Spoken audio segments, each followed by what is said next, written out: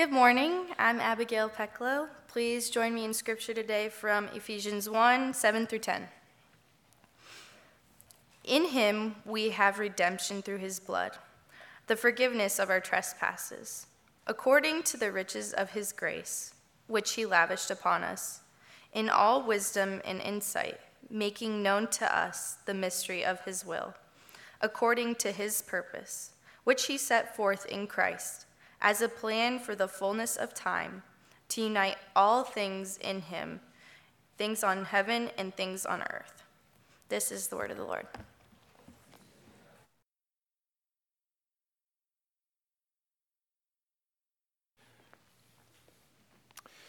Thanks, Abby. Normally I get to say you all may be seated, so you all may remain seated. I'm Jeff Schultz, one of the lead pastors here at Faith Church, if we hadn't had a chance to meet, and we're glad that you're here today. I am also the husband of Amelia for more than 26 years now, and we have had a really good relationship in so many ways. I am so thankful for her. Our relationship works largely because Amelia has great character, and I am a character. So we balance each other out.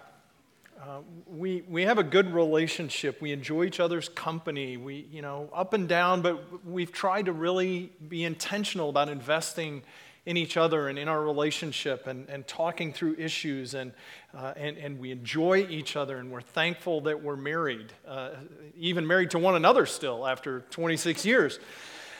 But with all this love and all those years and all the thankfulness and all the good things that God has done in us and through us, we're not free of trouble and conflict in our marriage. And maybe you can relate. I don't get the wrong impression. It's not like we're going home and yelling and arguing at each other or having loud, angry fights or anything.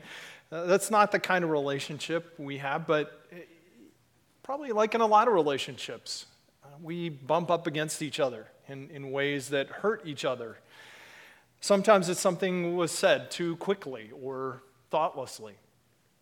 Maybe it was an irritated comment, a quick accusation, a selfish demand.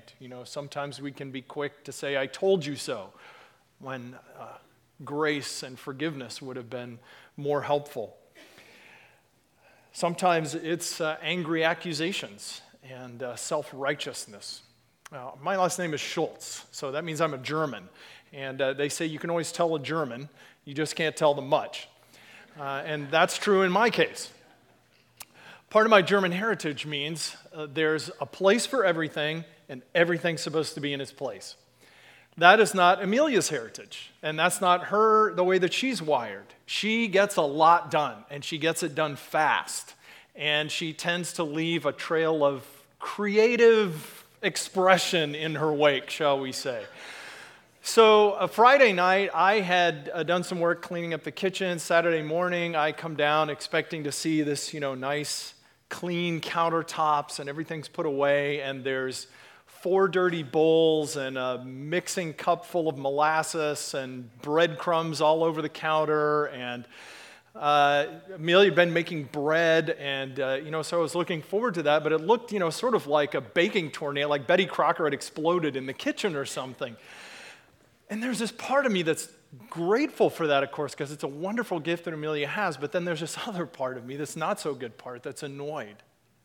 Like, I just spent all this time cleaning this kitchen, and don't you care about what Now, I didn't say that to her. I prayed and got myself under control, and I cleaned up some of the dishes.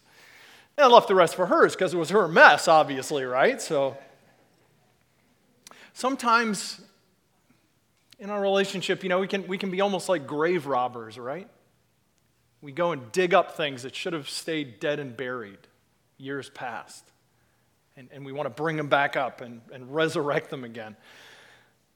And with all of our love for one another, with all of our commitment, with all the joy and appreciation and blessings that we've shared, with all the good things that God has done in us and through us and for us over the years, we still struggle to live at peace with one another. Can anyone else relate? It's not just about marriage, right? I mean, on the one hand, you'd think, of course, if any relationship should be free of trouble, it would be this person that you've committed your life to, right? But even that relationship of affection and appreciation and admiration and respect and love, it's not free of conflict. And it's not just husbands and wives, right? I mean, then kids enter the picture. And I never had to teach my kids, how to argue, how to stand up for their own rights, how to use words to hurt each other, how to demand their own way. I never had to teach them how to be dishonest. And as their dad, as they're growing up, I could intervene in their arguments, I could referee, I could try and point them in a good way, but I can't make them love each other. I can't deal with the issue beneath the surface that's coming out in the arguments, right? It's beyond my power. It's an amazing thing. We struggle with people that we love. You struggle to live at peace with the people closest to you. And then, of course, there are all the people that don't love us too, right? I mean, it's hard to be at peace when you're in a hurry to get someplace important and nobody else on the road seems to understand that because they're all in your way, right? There are those ignorant people who refuse to see our side in politics or our preferences or our positions or our values or our way of doing things. And we can get angry and, make you want to scream. And sometimes we even struggle to live at peace with ourselves, don't we? You know that you don't always relate to people the way that God intended. That we don't always use our words to bless and encourage and build up. That often we can see the ways that we're more motivated to live for what we want than what God wants. We can look at our lives and see ways that words can sometimes be weapons of war instead of words of healing.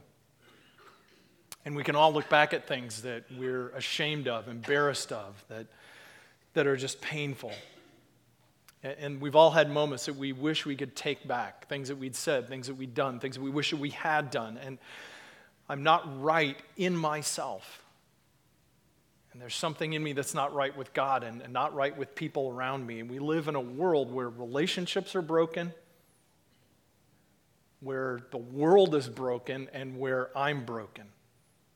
And our problem is not fundamentally lack of resources or lack of intelligence or lack of skill, because changing our location, changing our situation, changing our relationships doesn't solve the problem.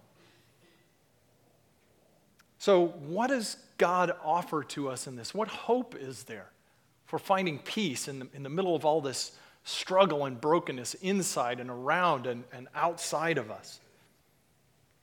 God gives us principles, but he doesn't mostly give us principles, and he gives us direction, but he doesn't mostly give us direction. And there are skills in the Bible, but that's not what the Bible is really about either.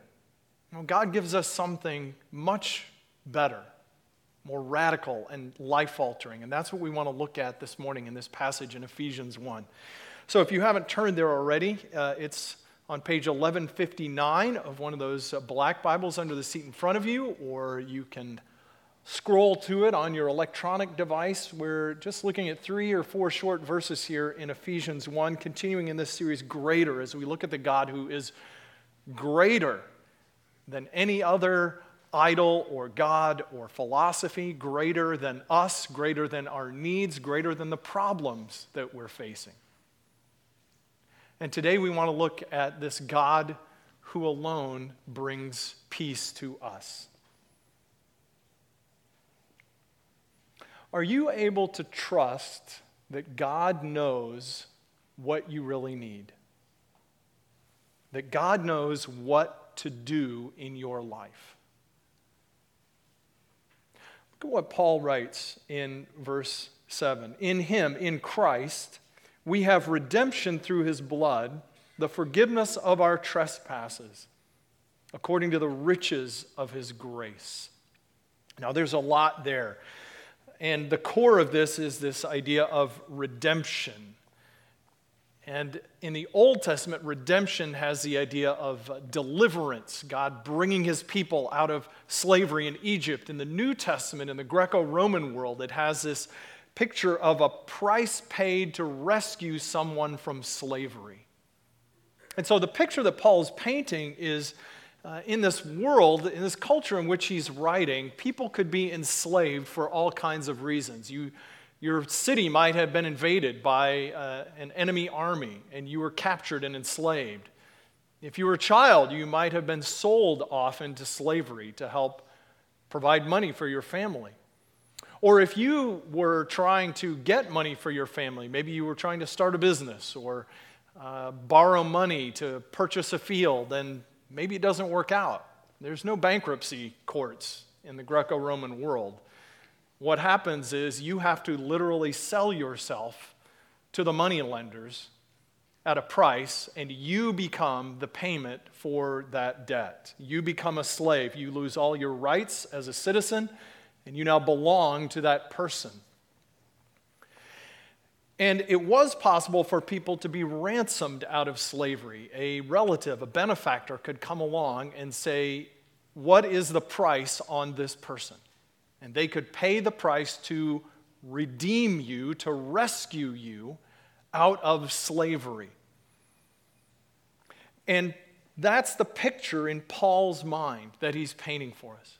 That our biggest problem, our biggest need, is not the people around us, the things that frustrate us, the things that we think we need to get life to work for us. Our biggest problem is this, that we are enslaved. We are in bondage because of trespasses, because of sins, because of all those things we just admitted about ourselves a few minutes ago. I'm not what I ought to be. I don't treat people the way I ought to. But Jesus comes into the slave market, and we're up on the auction block with a price on us, and Jesus says, I will pay the price. Even though he is the one that we have wronged and offended by our sins. That's the very heart of the good news of the gospel. That you and I are slaves to sin, and we could no more free ourselves than we could escape from a dungeon. But Jesus is willing to step into our place and pay the price that we could not pay for ourselves. He redeemed us through his blood. Because Paul writes in Romans 6, the wages of sin is death. And our lives are forfeit before a holy God whom we have continually sinned against.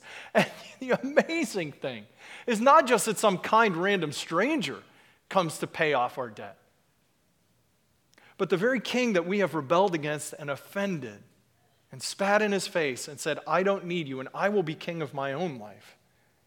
He is the one who sends his own son into the market to buy us back at the cost of his own life. Do you believe that God knows what you need? Because when I believe that that is my greatest need, and that God knows that, and that he provides for it, that's what brings peace. That God has rescued me, God has delivered me, and not only paid the penalty for my sin, but as Joey did a great job pointing out last week, he adopts us into his family. That we now become inheritors of all of God's riches. We are sons through faith in Jesus Christ according to God's good purpose. And we deserve the exact opposite.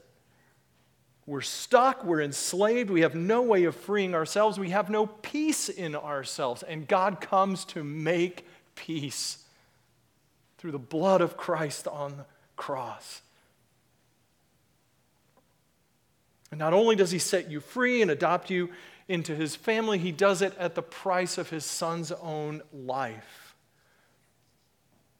See, when we're honest with ourselves, we know that there is a price for sin.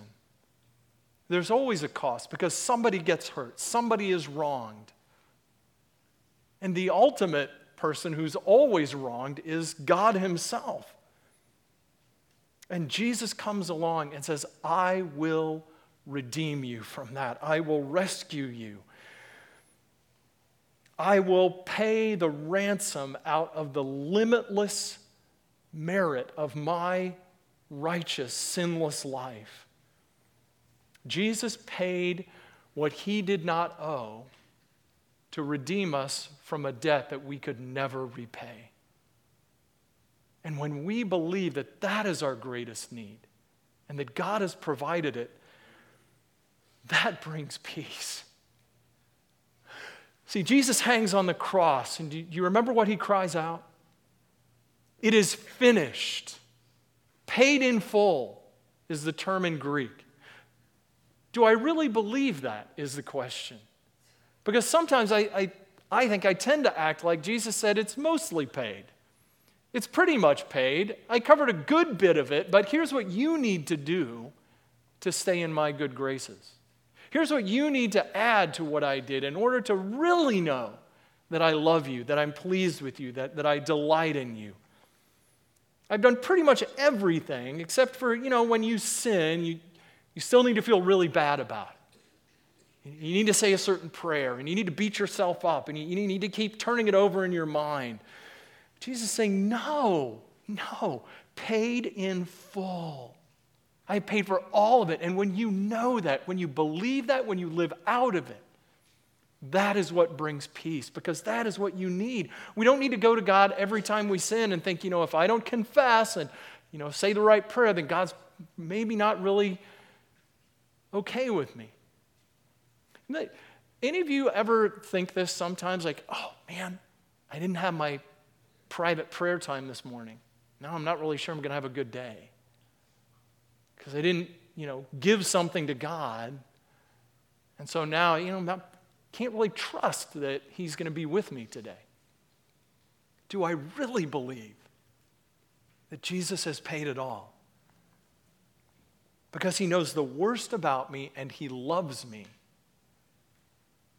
I find peace when I know that I'm deeply loved and I'm completely forgiven and that God knows what I need and that is what I need.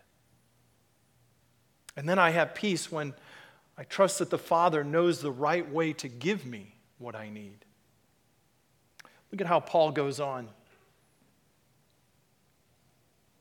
We have been redeemed through the forgiveness of our trespasses according to the riches of his grace, which he lavished on us in all wisdom and insight.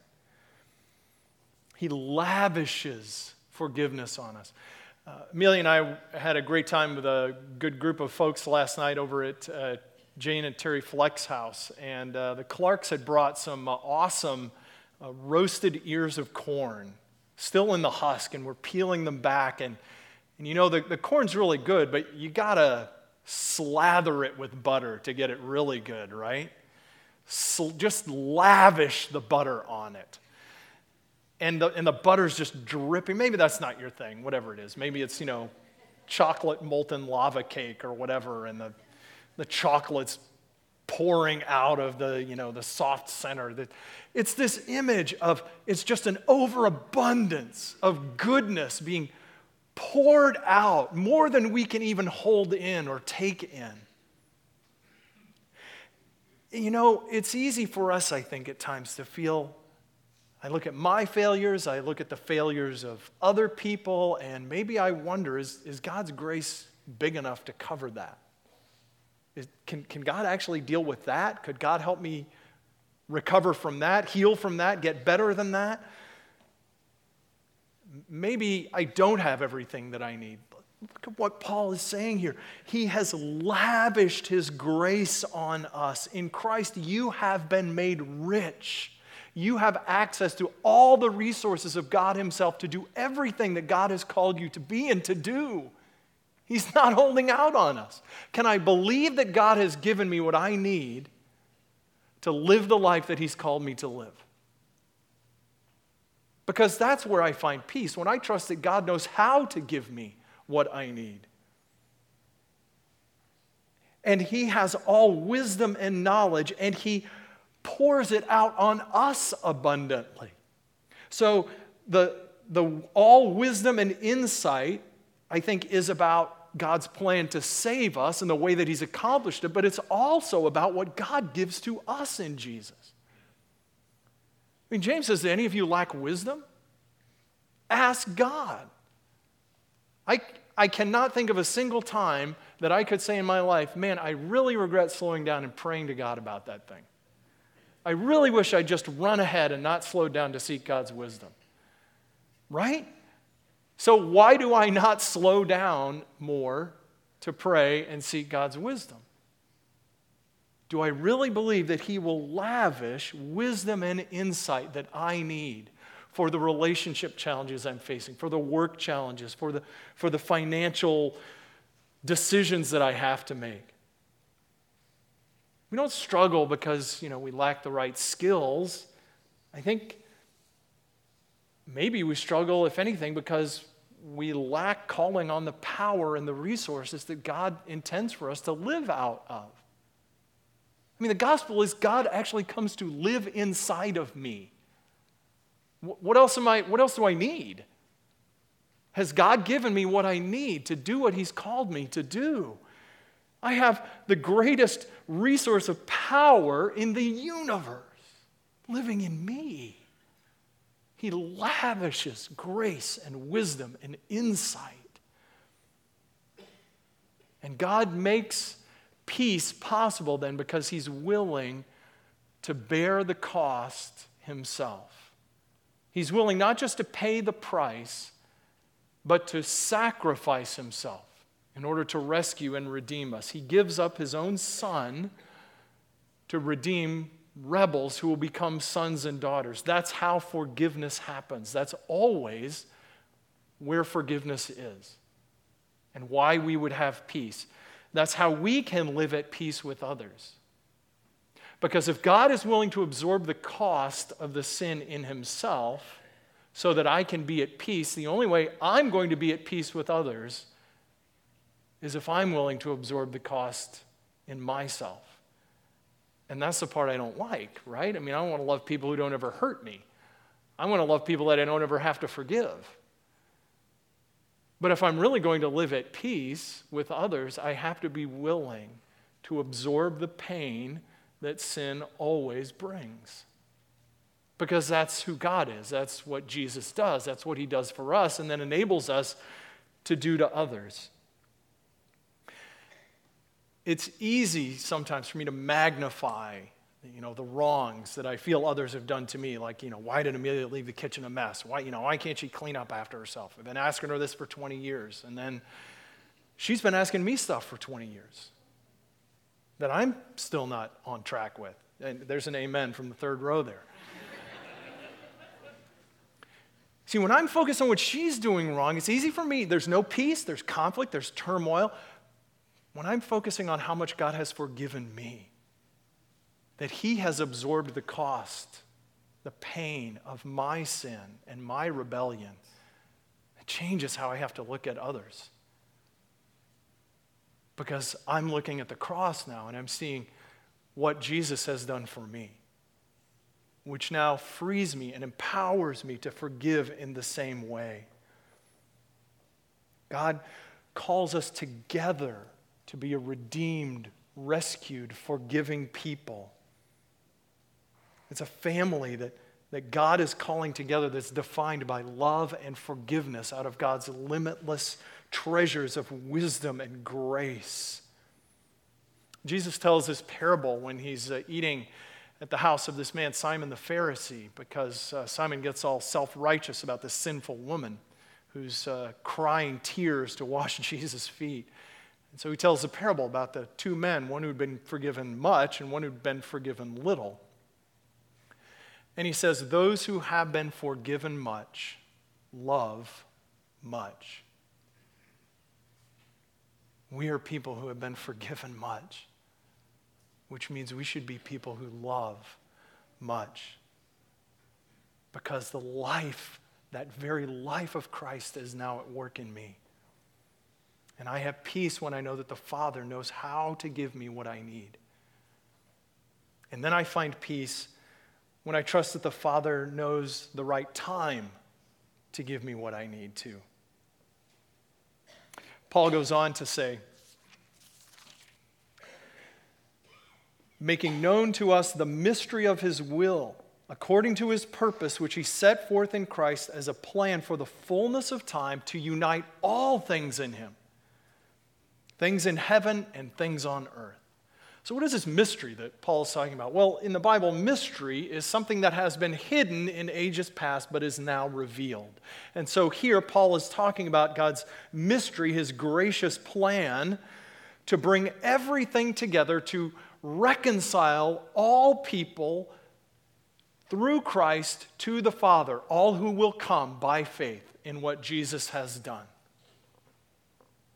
And that was a mystery that has now been made clear through the gospel, that God's love is for all people and all are invited to come and find his life and his forgiveness and be part of his family and rejoice in his grace. And ultimately, one day when Jesus returns, God is going to subsume everything under the headship of Christ. And he will be Lord of heaven and earth forever and perfectly.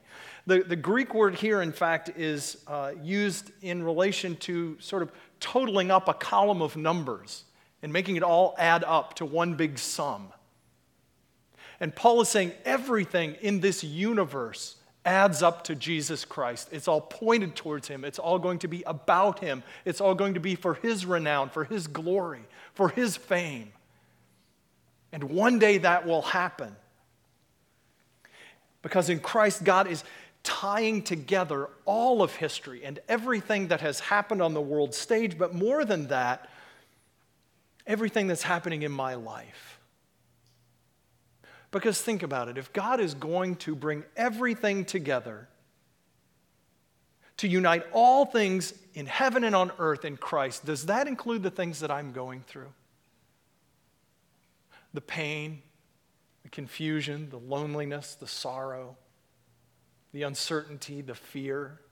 Is it possible that God could be using that to bring it all into obedience to Christ for his purposes in my life? See, God cares not just about, a life after death and eternity somewhere, but God cares about life in life, here and now. And he wants us to have peace in knowing that he is at work in all those things to bring them into subjection to Christ and to make them work for his purposes. And everything is going to be brought back into alignment with God and unity with him as it was supposed to be from the beginning.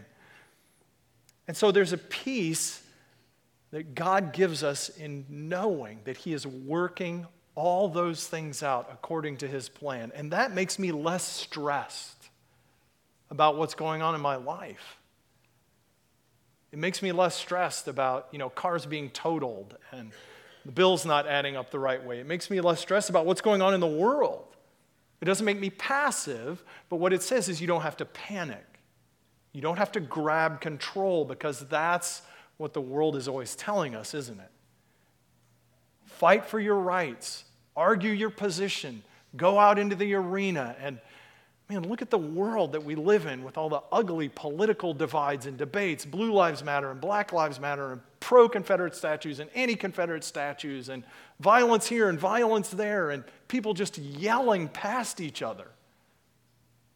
This world desperately needs people who would be winsome, informed ambassadors who can go out into the middle of all of it and say, Jesus doesn't have to fit into your boxes because he's bigger than all of them. And I'm not anxious as a Christian. I can go out into the square and say, I'm not anxious that, it has to be this way and it has to look like this and we've got to get our rights taken care of and we need to get the right people in office. Because Jesus rules over it all. Whether Caesar is on the throne or there's no Caesar or whatever it looks like, it matters what we do. But we don't have to be stressed and anxious about it, and we don't have to grab control to make it look the way that we think it's supposed to, because God is already in control of this world. He's in control of your world. And he is bringing all things together in Christ, where his peace and his redemption will reign, and we get a foretaste of it now. I ran across this fascinating story a few months ago. A man named Kevin. True story. Kevin had gone out drinking after a New Year's Eve party. His friends said, let's call you cab. No, I can handle it. He gets in his big sedan, and he's driving around a curve and loses control and runs into a hatchback of a young woman named Susan, 18 years old, and she's killed instantly. And still, Kevin thinks that he got off easy, even though he's convicted of vehicular manslaughter and drunk driving. The real kicker was that Susan's parents were suing him in a civil suit for $1.5 million. Originally, that was the request, but they ended up settling for $936. And Kevin thought, man, this is great. But there was a catch. Susan's parents stipulated, we'll settle for $936, but it's going to be paid this way. Every week on Friday, the day that Susan was killed, you're going to write us a $1 check every week for the next 18 years of her life, because that's how old she was when you ended her life. 936 checks for $1 every week on a Friday, the day that he ended Susan's life. Susan's family wanted to make sure that Kevin was never going to forget what he had done to them. And after this initial relief, Kevin started realizing this payment plan maybe wasn't as great as he thought. First, weariness started to set in, and then it got worse. He found himself getting depressed as he was reminded every Friday of how he had caused this young girl's death. Writing her name on the checks became so painful that at one point he just stopped doing it. And Susan's parents went to court and forced him to continue writing the checks. And he would do it for a little while, and then he would stop again, and they had to go back to court 4 times every time he would stop sending in the checks. One time, Kevin offered them 2 shoe boxes full of predated checks for the next 12 years, and they said, no, we want 1 check every day, every week, for all the years that you took from our daughter. Finally, Kevin took the family to court, saying it was cruel and unusual punishment. The court did not agree with him. The whole point, Susan's parents reminded him, was to make sure that he never forgets that he killed our daughter. As long as Kevin is required to stay paid up with Susan's parents, to be reminded of the guilt and the pain that he has caused, is there any possibility that they're going to have any kind of a relationship? Of course not. But because there's all the guilt and the pain and the shame and the anger and the hurt. And paying that check weekly is a way of forcing Kevin to focus on what he's done wrong. And it just produces guilt and regret and shame and distance. And it wasn't even just Susan's parents. Kevin wrote in an interview, there were hundreds and hundreds of people who hated me. Susan's sister, her friends at church, her friends at school. I took her away. They didn't have a chance to say goodbye. Many of Kevin's friends left him, and he found it hard to make new friends. It's awkward to explain what I did for all those years, and when I tell people the truth, it's hard for them to want to say they want to be my friend. You cannot have a personal relationship where guilt and forgiveness are unresolved. And that's true inside of us, that's true with other people, and it's certainly true with God. A lot of Christians are like Kevin. They're still trying to work something off with God, and they feel like they need to be paid up. They need to keep working off this debt that they keep accruing with God. Well, I sinned, and now I need to beat myself up, and I need to feel bad, and I'm going to serve or give or respond out of guilt because, then I'll be back in God's good graces. If I do this, if I feel bad enough about what I did. Do we believe that because of Jesus' sacrifice on the cross, all our sins are wiped away? All of them. Past, present, future. Do we believe as Christians that God loves us unconditionally and there's nothing that we can do to make him love us less, and there's nothing that we can do to make him love us more? Because he looks at us through the sacrifice of his Son, who is perfect. Do we believe in a gospel of grace that says I don't have to perform to get God's love and to know that I'm forgiven? Because, see, if I don't know that, there's no chance that I'm going to have any peace inside me. And if I don't have that kind of peace in me, then I don't have it with other people either, because I'm going to be focused on what they did wrong to me. I've been forgiven little, so I forgive you little. And I want you to know how much you hurt me and how much you wronged me and how much you offended me. And I want to keep bringing it up to you because I don't have peace in myself, so why should you have any peace? And I don't have any to give you either. And I'm going to be anxious to go out into the world and try and make the world work and look the way that I think it ought to look. Because I don't really know that God's in control. I can't really trust that either. You'll be like Susan's parents, always demanding that other people acknowledge what they've done wrong, always needing others to work off their debts, always needing to remind people of how they've let you down and how they've hurt and disappointed you. For yourself, for others, even for the world around us.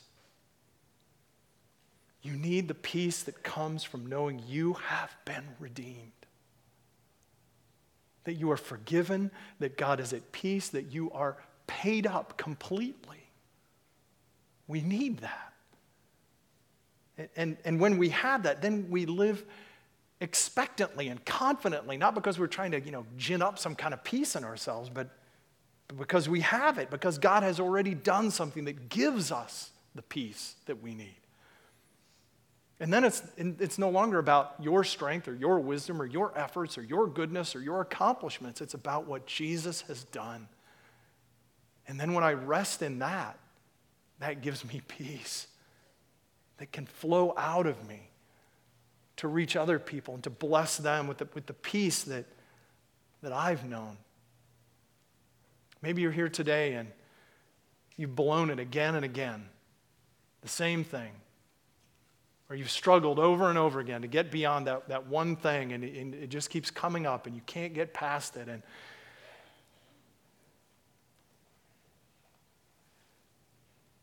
do you know that God has forgiven you? Maybe you're hearing your own voice, your own words more, and you don't like what's coming out of your mouth. Do you know that God has forgiven that and that he can give you the power to help that? You don't have to be discouraged. You don't have to beat yourself up. You don't have to run away and hide. You don't have to put on a mask. You don't have to pretend. You just come and you bring it and you own it because God already knows anyway, and that's where he lavishes his grace out to us. And then you can go forward in peace and confidence because you are redeemed. You're forgiven. God delights in you. God lives in you. So that through you, others could experience the peace and the forgiveness and grace that God has poured out lavishly to his redeemed children. Live in that peace and be a peacemaker. Let me pray for us. Father, we need you. We need you to come into our world of trouble and chaos and disorder and doubt and fear to bring your peace. Would you meet us with your power to rescue, to change, to give us the peace and the hope and the strength that only you can provide. You are the God who makes peace with us through the blood of your Son shed on the cross. Thank you, Father. Father, may we be peacemakers. If there are people here today, Father, who have never come to the point of accepting that peace and living in it, I pray today would be the day that they would say, I want that peace. And Father, that would be true for all of us as well, that we would grow in knowing and living out of your redeeming power to make peace in our hearts, peace with others, and even peace in this world. We need you, Jesus. We thank you. We love you. And we pray it in your name. Amen.